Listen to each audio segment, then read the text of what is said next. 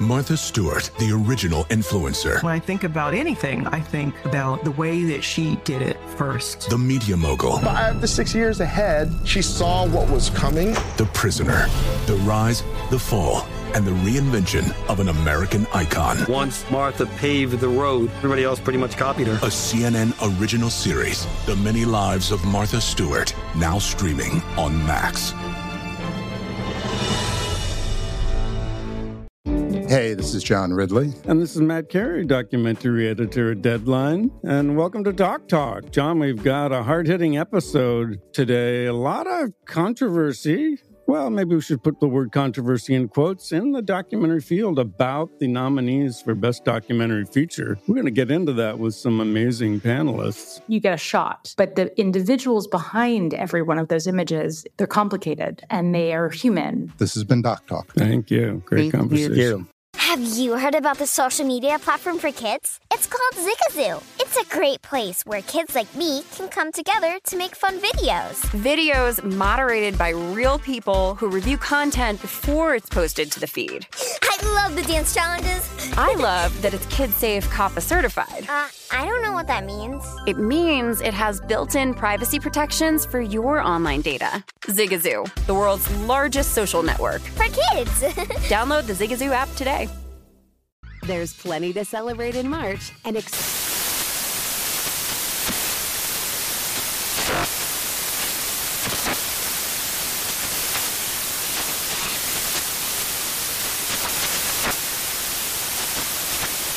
National Craft Month with the perfect pizza at home class from Craftsy. And anytime is right to listen to iHeartRadio's iHeartCountry Radio. Discover more shows and movies for free.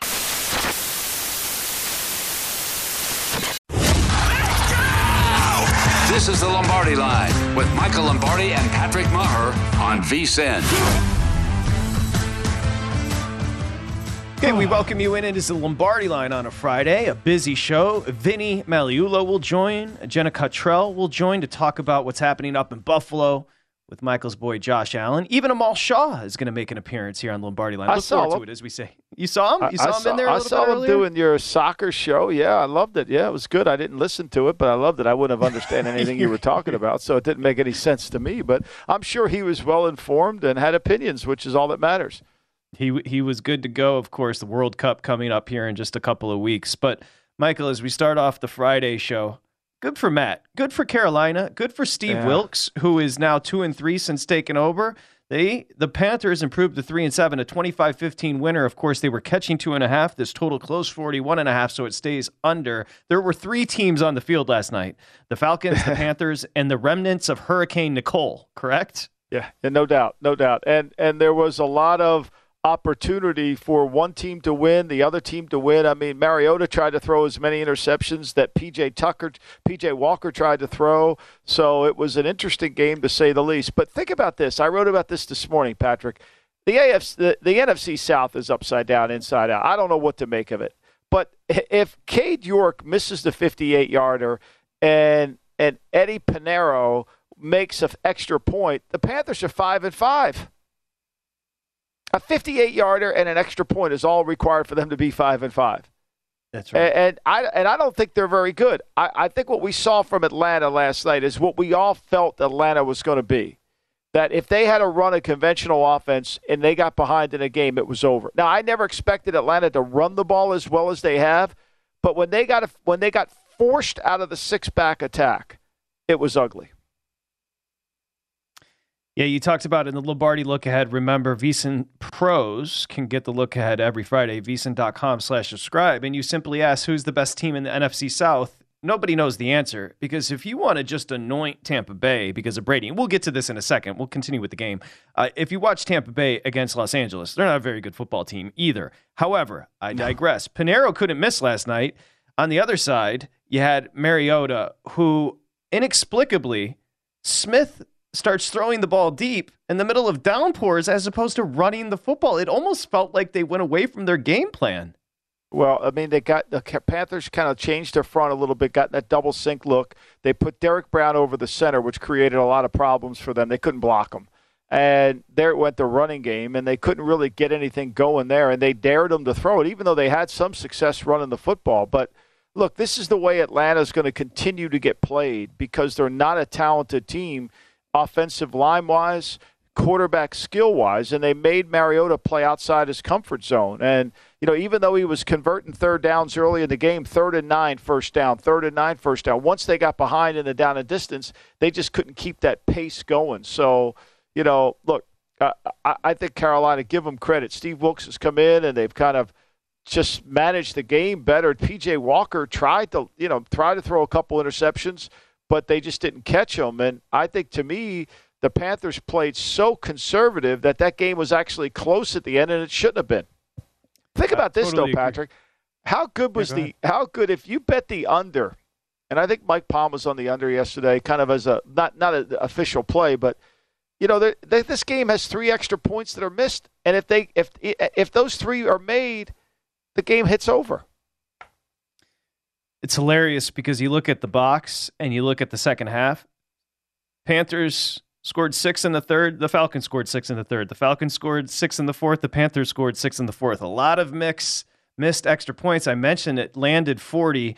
It closed 41.5. Under bettors, Sarah Prayer, right? I mean, those were 2. Koo hadn't missed all year. I mean, and he misses 2. So I think you're right when you said badly. I think you're right when you said the weather was also part of the team, and I think you're completely correct with that. And I think what Carolina got to the point within the game was, and I kept trying. I mean, I kept trying to think they were going to kind of be a little bit more aggressive because there was a lot of throws on the field. I mean, the first drive of the game, P.J. Walker misses the sail route that he threw against Tampa, but he decides not to throw it this week. And so it's a walk-in touchdown. There were so many plays there that I felt like they were ultra-conservative, but I think they ultimately felt like they could win with their defense, which I think Carolina makes a little bit of a mistake. I don't think they're as good on defense as the perception is. They give up a lot of plays that you wouldn't think a good team would, but let's face it. So the first 2 third downs of the game, Atlanta converts. Both are 3rd and 9 and 3rd and 10. They convert 1 more the rest of the game. I wouldn't say either side was particularly inspiring, to say the least. I enjoyed the game, but I enjoyed it too. I had the volume on for full disclosure. I did, but there was no. I mean, I felt bad for Al. Al doesn't want to be there. Like he had no energy in the game either. And I think poor Herbie. I got to say, Herbie's working way too hard. I mean, no man can do what Herbie's doing. Do a pro game and then go to Saturday on this and come back. I mean, like at some point, exhaustion's got, and the energy level. There was no energy in the game, and I know nobody had a feel, but I thought it was actually a good game. I enjoyed the game. I really did. Even after the terrible pick from Mariota, they came right down. They scored. There was a little juice in it late. There was something to watch late. Did you feel there was energy? There was no energy in the broadcast, though. There wasn't. It seems to be an odd pairing, if we're going to be completely forthright, as far as Herbstreit and Michaels. Maybe they're still trying to figure out how to work with one another, but the juice isn't there on Thursday night. Like you can tell Michaels just does not feel like he's being seen, and so the energy level is low. It really is. And I don't know. Look, I think to me it's a great game. It was an unbelievable, the weather game. There were so many storylines within the game. The adjustments that are happening on the field during the game, the conservative nature of Carolina, who is the best team in the South? It isn't Tampa. I mean, think about this, Patrick. We all want to anoint Tampa as the best team, right? Tampa lost to Carolina and Pittsburgh.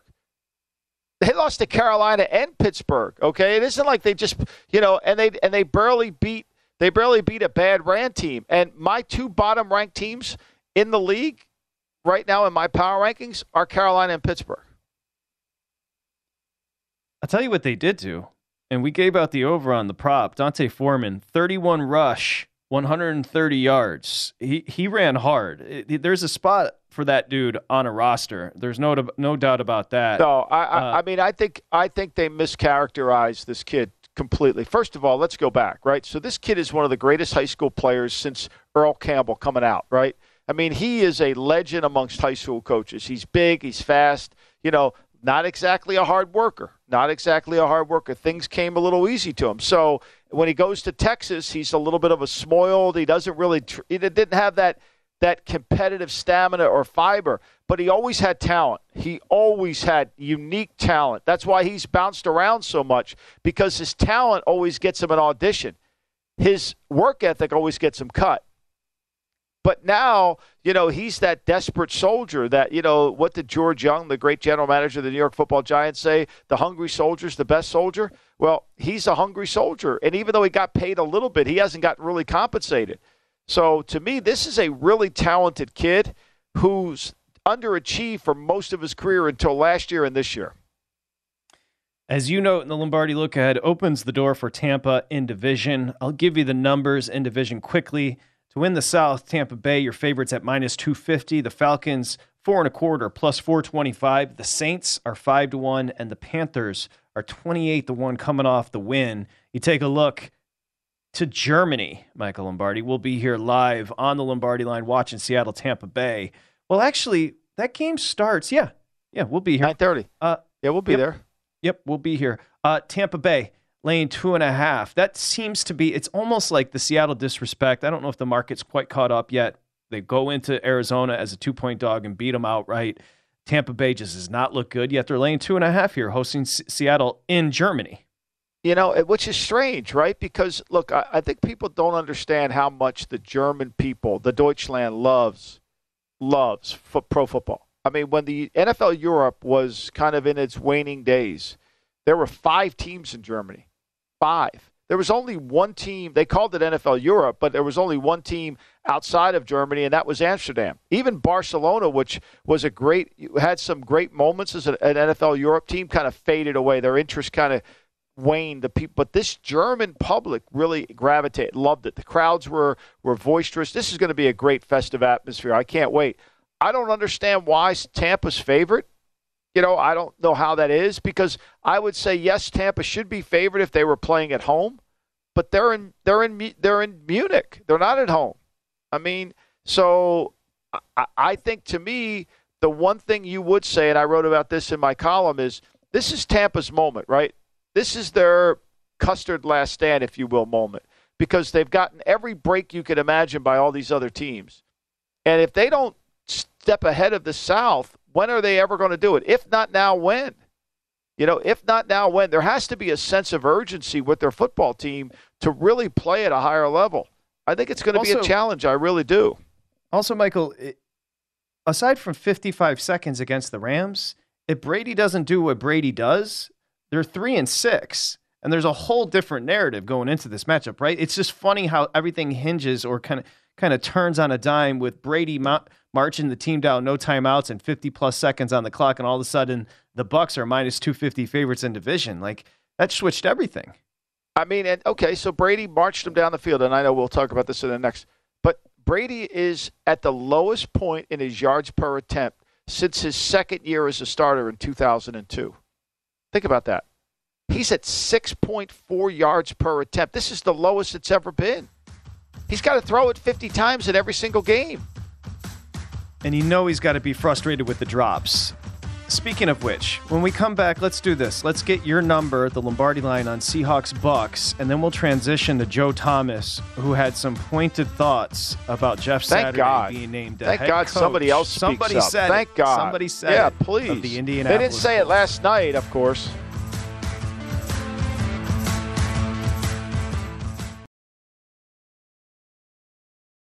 Martha Stewart, the original influencer. When I think about anything, I think about the way that she did it first. The media mogul. 5 to 6 years ahead, she saw what was coming. The prisoner.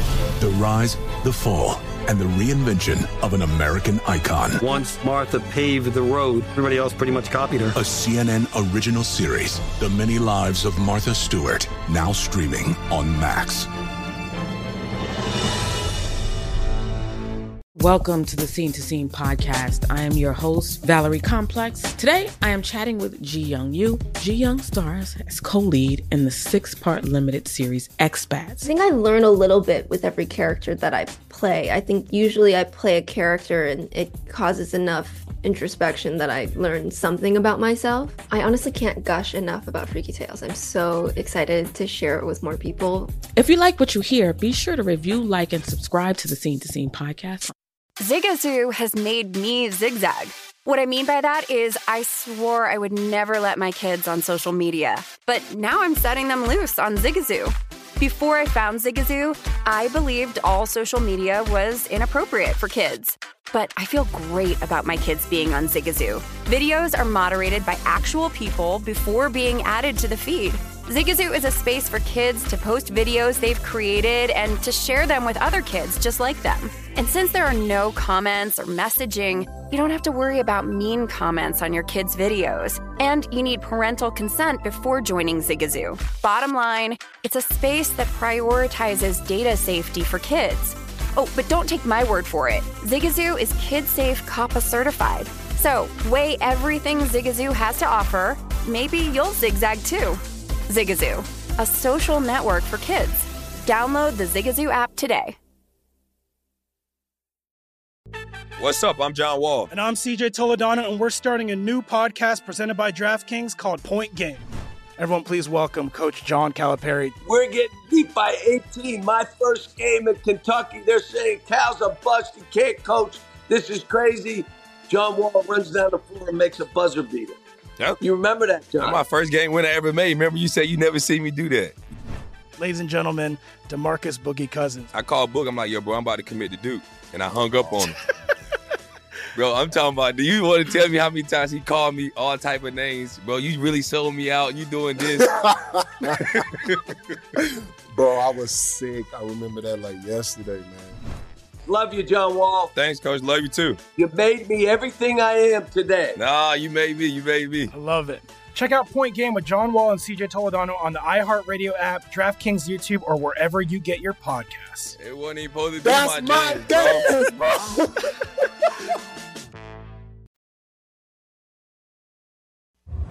You're listening to The Lombardi Line on VSiN, featuring former NFL executive Michael Lombardi. Now, once again, here's Patrick Maher. Okay, you want to see what's new over at vsin.com, vsin.com. It's new. First off, the layout looks great. It's crisp. It's clean. It's easy to navigate. You've got Lombardi look ahead going up today over at vsin.com. You've got Saturday bet prep. You can see it right there. With that, which, by the way, Matt Humans, joins Michael Lombardi and myself every Saturday talking about bet prep, talking about the tournament. But check out vsin.com. Make sure you bookmark it. It's all there. vsin.com. Okay, we welcome you back here on the Lombardi Line on a Friday. Got a busy weekend ahead. As you know, you and I discussed it a little bit yesterday. We had inclement weather down in Carolina yesterday, Michael, but this will be the first weather weekend. Now, the cold isn't really going to concern, but you're going to potentially have some rain or snow flurries. We'll talk to Jenna Cottrell coming up in just a bit up in Buffalo. But, you know, we're finally going to start to get that weather we haven't had yet so far. No doubt. And the cold is going to, you know, we think scoring's down a little bit, but as it gets colder and the weather becomes more involved in the game, the field goals, not that anybody's trying to kick field goals or extra points anymore. They've kind of stopped that, but that does kind of keep that from going forward as much too. So, and then the other thing is like you've got it so we know, like I know Amari Cooper hates cold weather, but he's playing in Miami this week, so it doesn't matter. But there's certain players that just don't play at a high level in cold weather. I mean, you know, and it's just a fact, and you have to research that, look at it. Like you know, Jared Goff in weather under 40 degrees, I think is a very profitable bet. Yeah, to fade him, absolutely. And he will be in Chicago, and Chicago anywhere between 2.5 and 3. Most shops showing 2.5, DraftKings 2.5, BetMGM, but Circa is actually laying 3 with Chicago and Mr. Freeze, Jared Goff, coming to town. Okay, I want to get to the Joe Thomas clip. Before we do, can we grab your number on Seattle and Tampa Bay? That's going to be an early game in Germany coming up on Sunday. Again, the number right now as far as the market's concerned, Tampa Bay's laying 2.5 and a total of 44.5. You know, I had this game as a 3.61 game favoring Seattle. So for me, it's just it's really not a hard one to go to. And so, you know, I think it's just Seattle's playing better. You know, like I wrote about today, I mean, when you look at the teams that are playing well the last 5 weeks, I think that's really more important than sometimes the numbers. This is where I have to be very delicate with my power rankings because, like, Seattle's numbers the last 5 weeks have been outstanding. But the first 3 weeks, they weren't very good. So you've got to kind of take that in consideration. Like, who's playing well now? Who's playing in the last 5 weeks have played really good? You know, and Buffalo's still playing effectively in the last 5 weeks. I mean, the Jets have played better in the last 5 weeks. They're 4-1.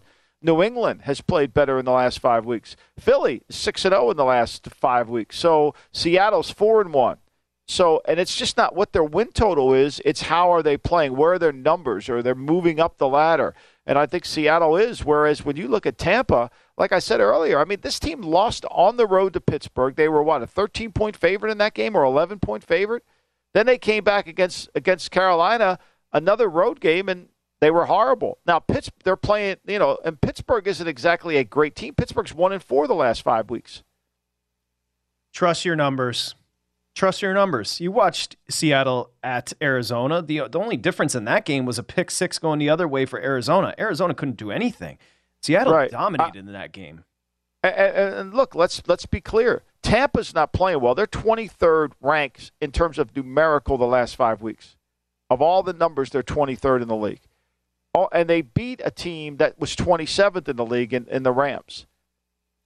You know, I mean, that doesn't tell you that, you know, their teams. I can remember a phone conversation, but I was sitting in Belichick's office. We were in Cleveland once, and Jerry Glanville was the head coach in Atlanta, and we were talking about, we were getting ready to play New Orleans, and we were talking about New Orleans, and he knew New Orleans. And so, you know, and then Glanville was asking Bill about, I forget the team he was playing, and Bill just said, hey, Jerry, your team's playing way better than their team.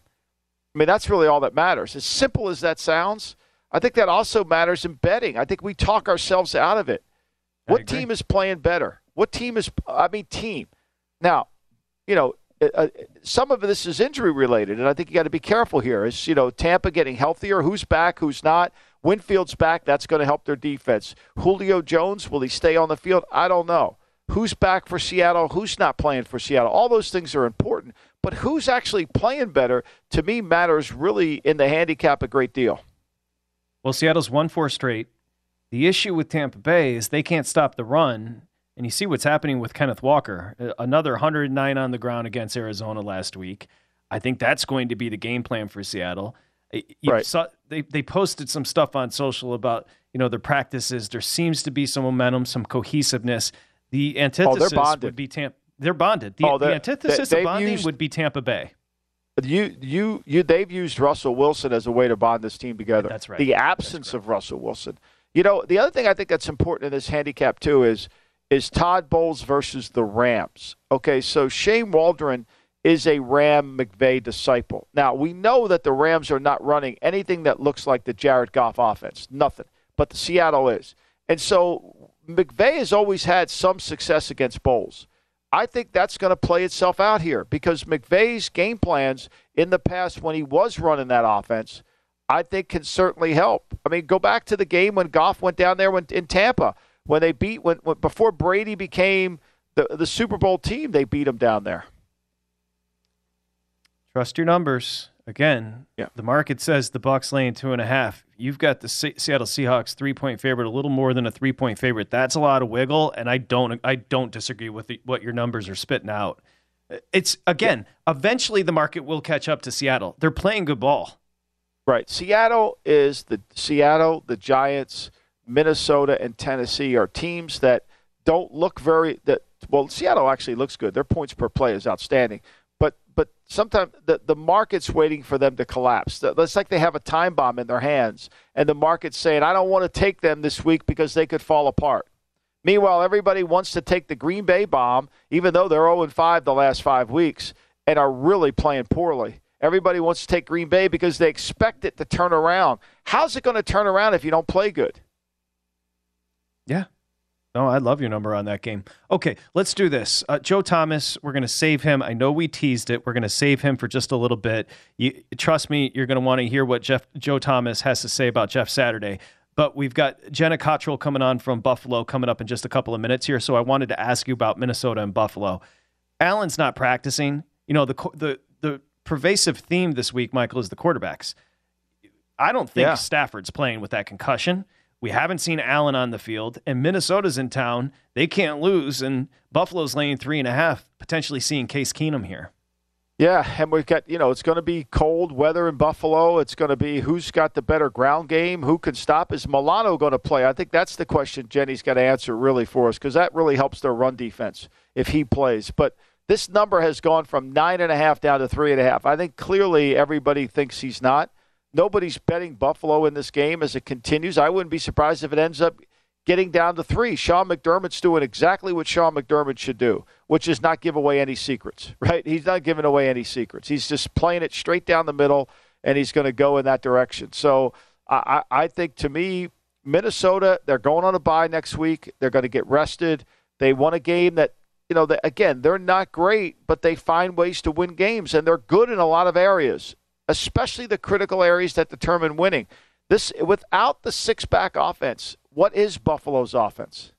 Because you can't run Josh Allen's offense with Case Keenum. No. Keenum's a fine athlete. Josh Allen's, he's exemplary. Right, he'll get hurt. Level. He'll get hurt. Some of the blows that Allen's taken are just, whoa, he can get up from them.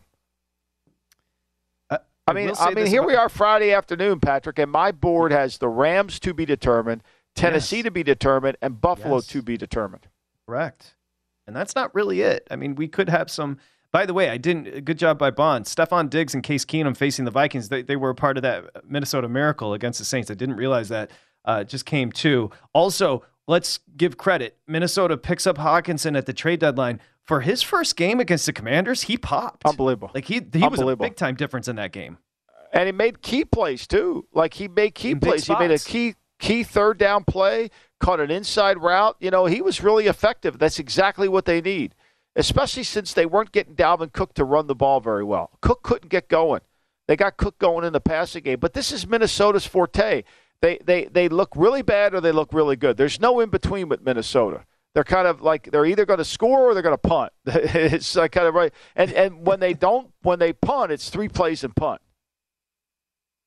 Hawkinson, 9 for 70. Yeah, that was a pretty impressive debut because you have to think he's limited as far as the playbook at that point. He was traded, a week before. So tremendous job by Hawkinson picking it up there with Minnesota. They're catching 3.5 at Buffalo. What's going on with Buffalo? We're going to find out next. What's going on with Josh Allen?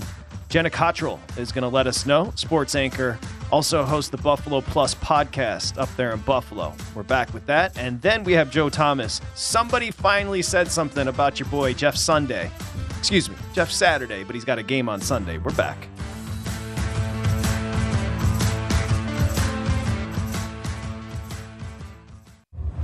You're listening to The Lombardi Line on VSiN, featuring former NFL executive Michael Lombardi. Now, once again, here's Patrick Maher. Okay, it dropped yesterday, and it's majestic. It's the college basketball betting guide.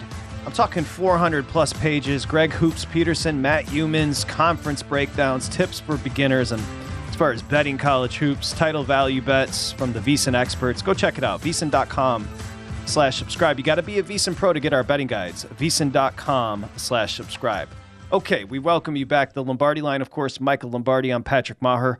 Hope you're having a nice Friday as we welcome you back. It is, again, we're going to start to have some weather. Minnesota 7-1, Buffalo 6-2, up in Buffalo. Early window on Sunday to discuss 13 Wham, WHAM TV sports anchor. Also, Buffalo Plus podcast host Jenna Cottrell joins us again. First off, thank you, Jenna. I heard you flexing during the break about getting your flu shot. So let's start there with the flu, and let's start with weather. We are going to start to have some bad. Hey, you chose to live there. It's not our fault.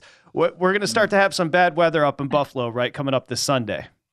It's so funny. I swear it was 70 yesterday, but I was looking at the forecast for Sunday, and it looked to be about 39 with a chance of snow in the morning, and then the same for next Sunday. So, yes, it is this time of year where we're getting ready for the dreaded S word here in Western New York. That is snow. But I don't expect weather to affect this game on Sunday, but it's going to be cold. It's going to be that time of year. We are all very well prepared here upstate New York, but I know a lot of other places it's not quite the same. Jenny, talk to me about the Allen not practicing or not being on the field again today. I would think the chances of him playing are probably not very good. But let's say he doesn't play.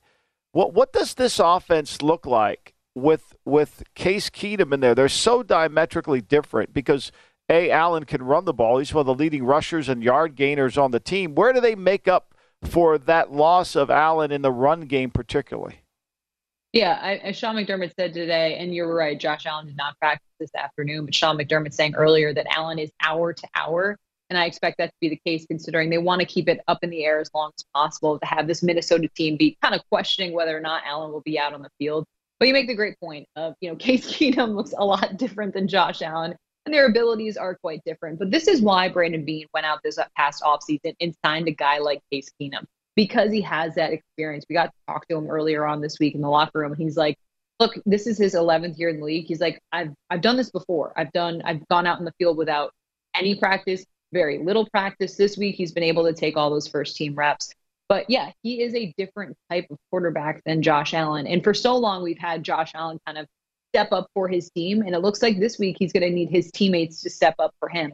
I still have abundance of confidence in guys like Stephon Diggs. Gabriel Davis has kind of had an up and down season so far.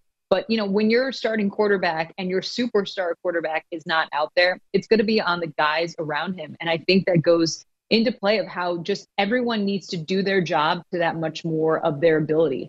And, we talked inside the locker room this week about, that loss to the Jets. And Stephon Diggs said, you have to earn the right to win in the NFL every week. And it is incredibly cliche.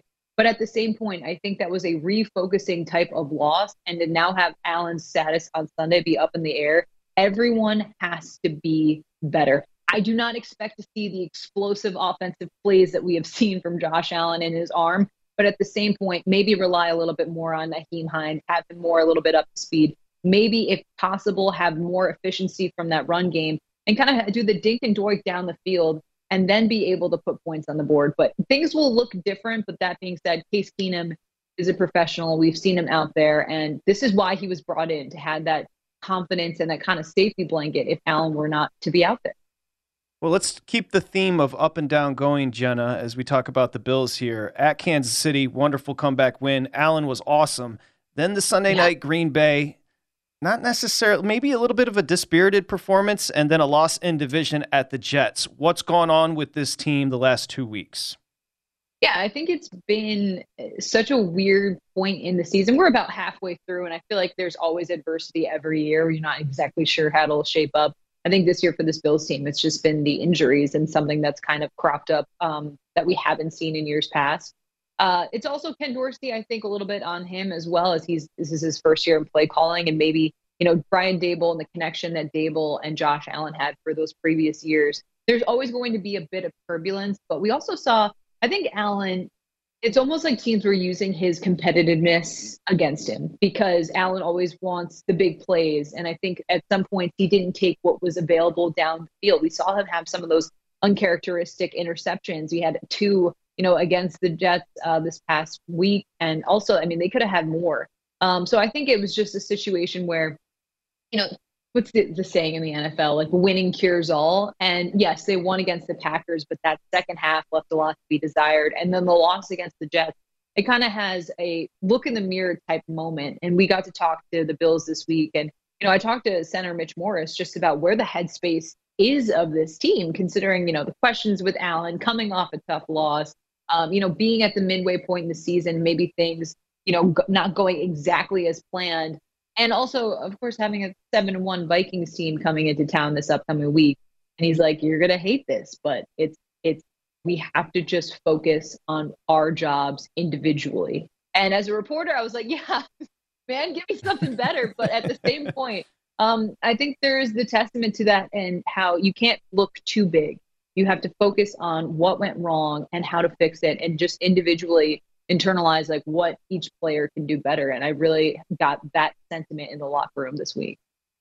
Since the bye week, Jenny, that they were off, they've given up almost, they've given up over 380 yards on the ground. Now, I think a lot of that is because Milano missed last week, and the Green Bay fourth quarter was important. that they didn't stop the run. They gave up 208 yards to the Packers on the ground. So is Milano going to play, and what's your sense of comfort that they can actually stop a running game? Because that was the Achilles heel last year. They struggled in the win game against New England when New England ran the ball. And this year, this is starting to tick up. We know Baltimore ran it effectively on them. They did a great job against Tennessee in week 2, but this seems to be a little bit of a fly in the ointment with the Buffalo defense right now. Yeah, I feel like the run game has been kind of a thorn in their side over these last couple of seasons over Leslie Frazier. And you mentioned the Packers game. I think at that point it was kind of the bend, don't break type of approach of, okay, we'll let them, drive down the field or taking time off the clock.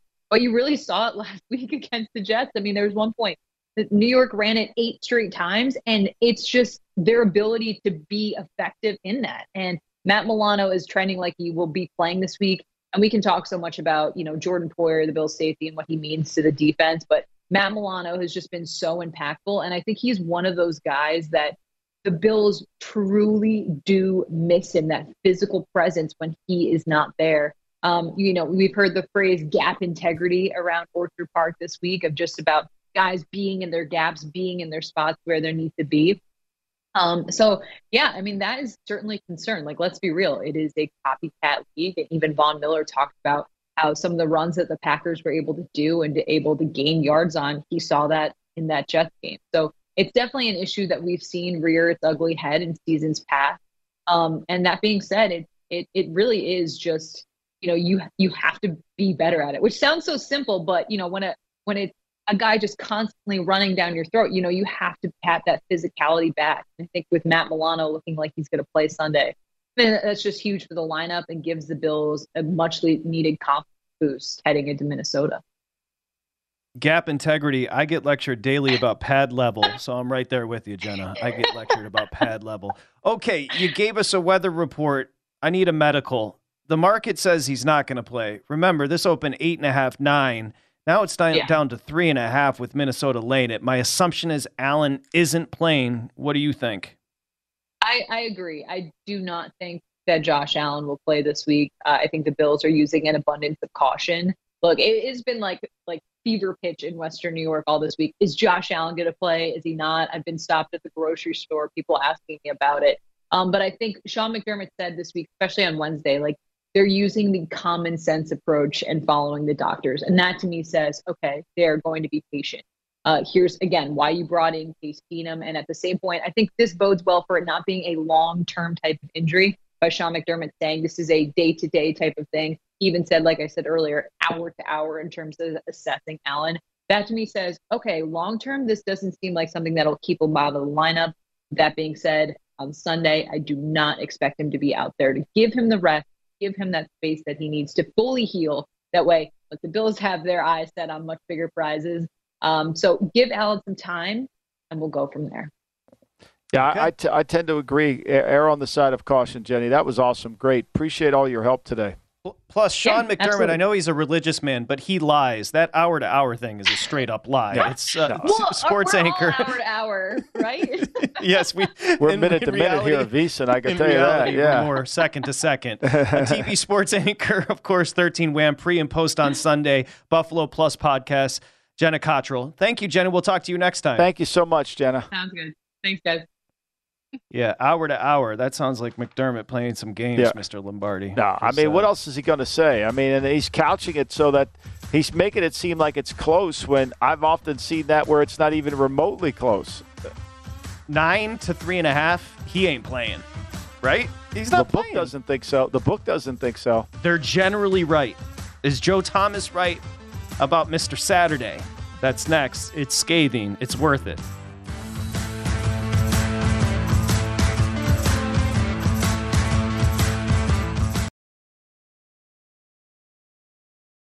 As someone who lives for politics, when a major scandal unfolds, it was shocking. I have to know, what were they thinking? Backroom deals, huge amounts of money, CIA secrets, sets off a firestorm in Washington, affairs. No way this guy's got a mistress. Corruption. I knew I was a dead man. Warning, it's even messier than you thought. United States of Scandal with Jake Tapper, Sunday at 9 on CNN. Welcome to the Scene to Scene podcast. I am your host, Valerie Complex. Today, I am chatting with Ji Young Yu. Ji Young stars as co-lead in the 6-part limited series Expats. I think I learn a little bit with every character that I play. I think usually I play a character and it causes enough introspection that I learn something about myself. I honestly can't gush enough about Freaky Tales. I'm so excited to share it with more people. If you like what you hear, be sure to review, like, and subscribe to the Scene to Scene podcast. Zigazoo has made me zigzag. What I mean by that is I swore I would never let my kids on social media, but now I'm setting them loose on Zigazoo.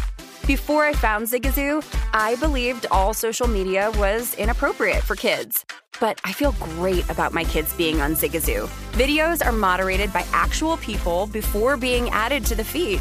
Zigazoo is a space for kids to post videos they've created and to share them with other kids just like them. And since there are no comments or messaging, you don't have to worry about mean comments on your kids' videos. And you need parental consent before joining Zigazoo. Bottom line, it's a space that prioritizes data safety for kids. Oh, but don't take my word for it. Zigazoo is KidSafe COPPA certified. So weigh everything Zigazoo has to offer. Maybe you'll zigzag too. Zigazoo, a social network for kids. Download the Zigazoo app today. What's up? I'm John Wall. And I'm CJ Toledano, and we're starting a new podcast presented by DraftKings called Point Game. Everyone, please welcome Coach John Calipari. We're getting beat by 18. My first game in Kentucky, they're saying Cal's a bust. He can't coach. This is crazy. John Wall runs down the floor and makes a buzzer beater. Yep. You remember that, John? That's my first game win I ever made. Remember you said you never seen me do that. Ladies and gentlemen, DeMarcus Boogie Cousins. I called Boog. I'm like, yo, bro, I'm about to commit to Duke. And I hung up on him. Bro, I'm talking about, do you want to tell me how many times he called me all type of names? Bro, you really sold me out. You doing this. Bro, I was sick. I remember that like yesterday, man. Love you, John Wall. Thanks, Coach. Love you, too. You made me everything I am today. Nah, you made me. You made me. I love it. Check out Point Game with John Wall and CJ Toledano on the iHeartRadio app, DraftKings YouTube, or wherever you get your podcasts. It wasn't even supposed to be That's my game, bro.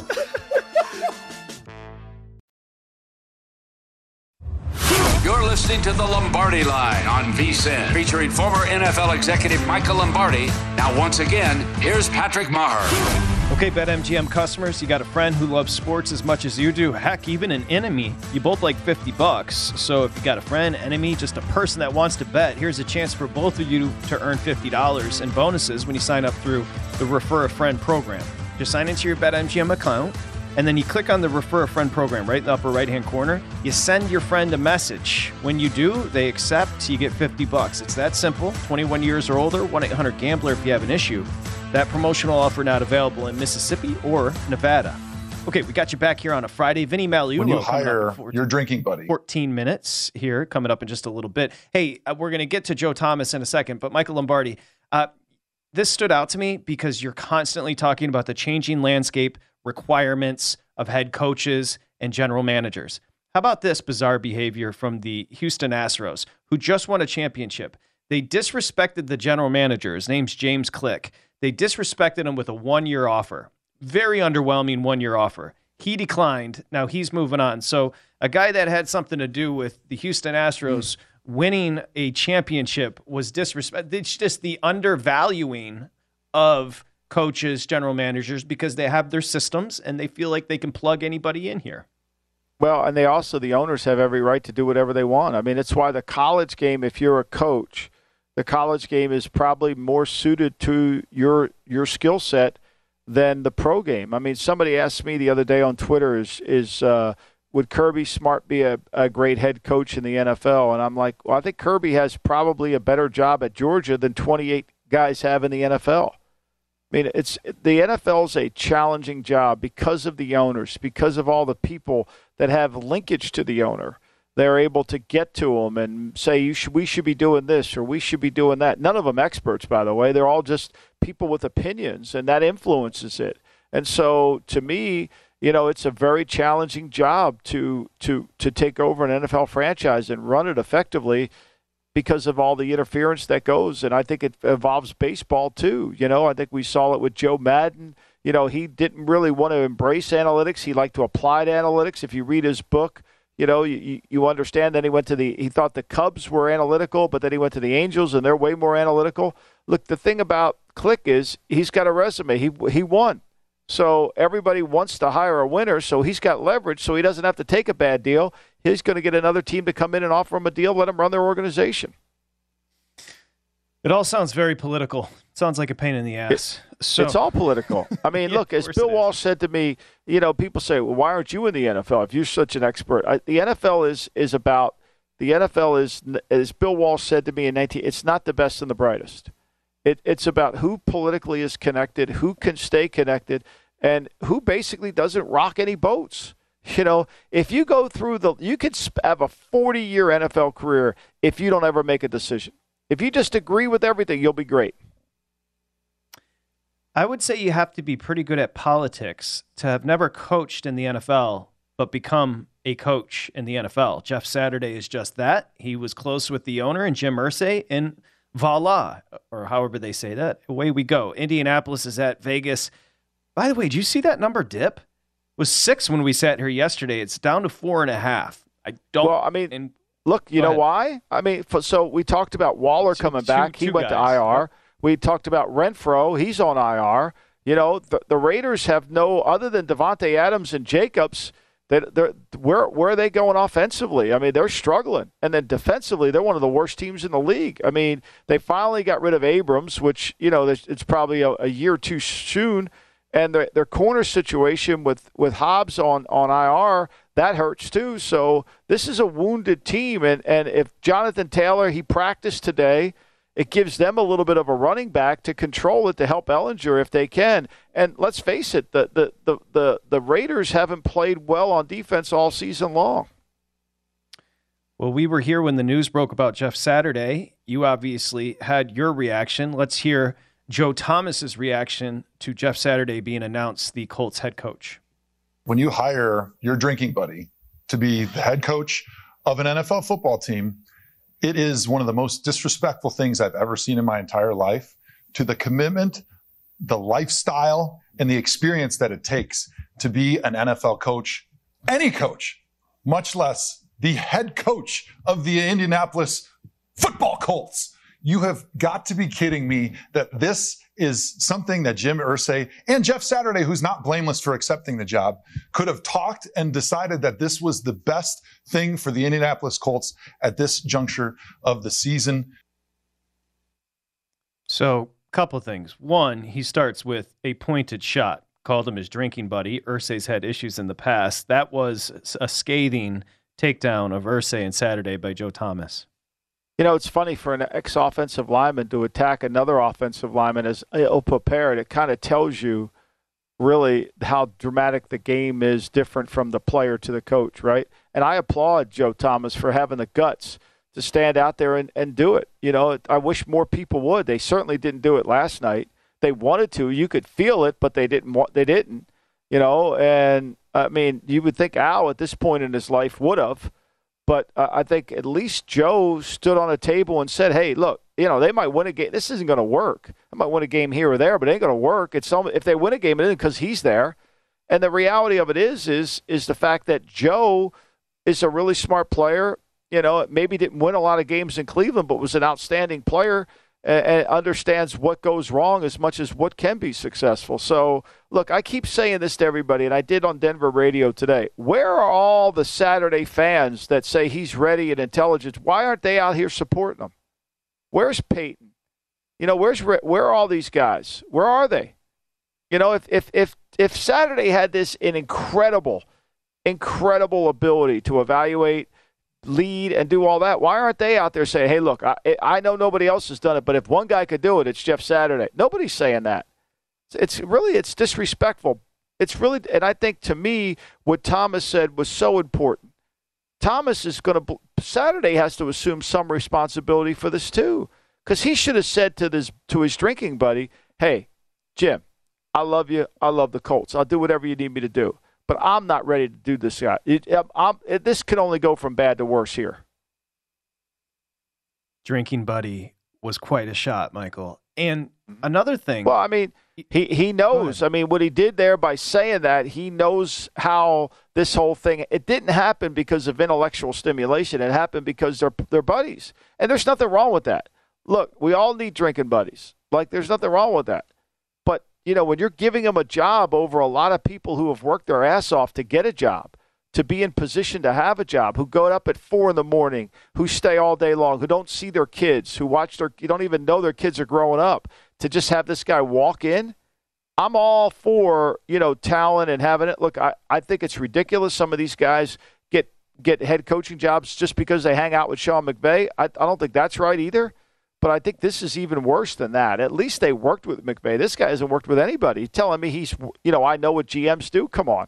I could embarrass him in 5 seconds. He has no clue what GMs do. He has no clue how to build a roster. He has no clue how to set up a game plan. He has no clue about game management. He thinks game management is when he was at the Worldwide Leaders saying they should have done this, they should have done that. That's not game management. Game management is preparing the team Monday through Saturday for the situation that is going to present itself in the game. That's game management. An extra layer to this, what makes it fascinating, I thought about it after the show yesterday. So as compared to the 31 other owners, Jim Irsay doesn't have any money. I mean, his money is wrapped up in the Colts, right? He's not a Tepper. He's not some of these other guys. To pay Reich all those years on that contract to go away is interesting, because now it'll be fascinating. Is this Saturday's job moving forward? Is this an audition? Like, what's the plan? I think he wants to hire Saturday. There's no doubt, but let's not cry poverty for Jim Irsay, because the way these teams are and the way they're set up, even though he does the income streams is so incredible that he's probably over the last 10 years since Peyton was there, I would have said he's probably made $50 million a year every year. I mean, I think he has great wealth, Patrick. I think he has great wealth that's not even tied up into the team. Yes, he's got, there's no debt on the team, and the team's worth $4, $5, $6 billion, whatever it is. So he's got that value, but he's also been making money head over fist every single year. Yeah, you're right. I guess I'm just used to the Fords not wanting to pay off contracts early because they want to. Well, that's because the Fords are a corporate. They're a corporate entity. That doesn't make sense to them. Corporate, like that's on their balance sheet, and they don't want that. They would rather go down the road of, look, we're going to go down the road of what we call the sunken cost fallacy. Well, we've got this invested. We don't, even though it doesn't work, let's just keep trying to make it work. And he's got a hell of a drinking buddy. My drinking buddies get me into fights. His drinking buddy gets him a head coaching job. That's a pretty good flip there. Good job for Jeff Saturday. Sunday will be fascinating just to see his overall demeanor. Can he get the headset to work in Las Vegas? It's going to be must-watch So TV. Good. So good. It's going to be so good. Speaking of so good, Vinny Magliulo, the Hall of Famer from Behind the Book there at the South Point next. Saturdays are for sunshine, especially for your ears. With another election, ongoing wars, and natural disasters, we know the news can be a lot to take in. And we're determined to share the bright side of humanity. Every Saturday, take a breather from the headlines and hear all the uplifting happenings across the world with 5 Good Things, a new weekend edition of CNN 5 Things. That means you can find this goodness in the same feed as 5 Things. Listen to 5 Good Things on the iHeartRadio app. Billie Eilish and Phineas O'Connell, they're with us today on Crew Call. I'm your host, Anthony D'Alessandro. Billie's vocals, it was automatic art. I had to choose a more challenging route than just da da da da. You know what I'm saying? It could have been easier. And a lot of people have asked me how did you choose to have it be so soft and so simple? And what else was it gonna that's what the song wanted. Thanks for listening to this episode of the Crew Call podcast on Deadline. Zigazoo has made me zigzag. What I mean by that is I swore I would never let my kids on social media. But now I'm setting them loose on Zigazoo. Zigazoo is a space for kids to post videos they've created and to share them with other kids just like them. Videos that are moderated by actual people. And since there are no comments or messaging, you don't have to worry about social trolling. Zigazoo, the world's largest social network for kids. Download the Zigazoo app today. There's plenty to celebrate in March and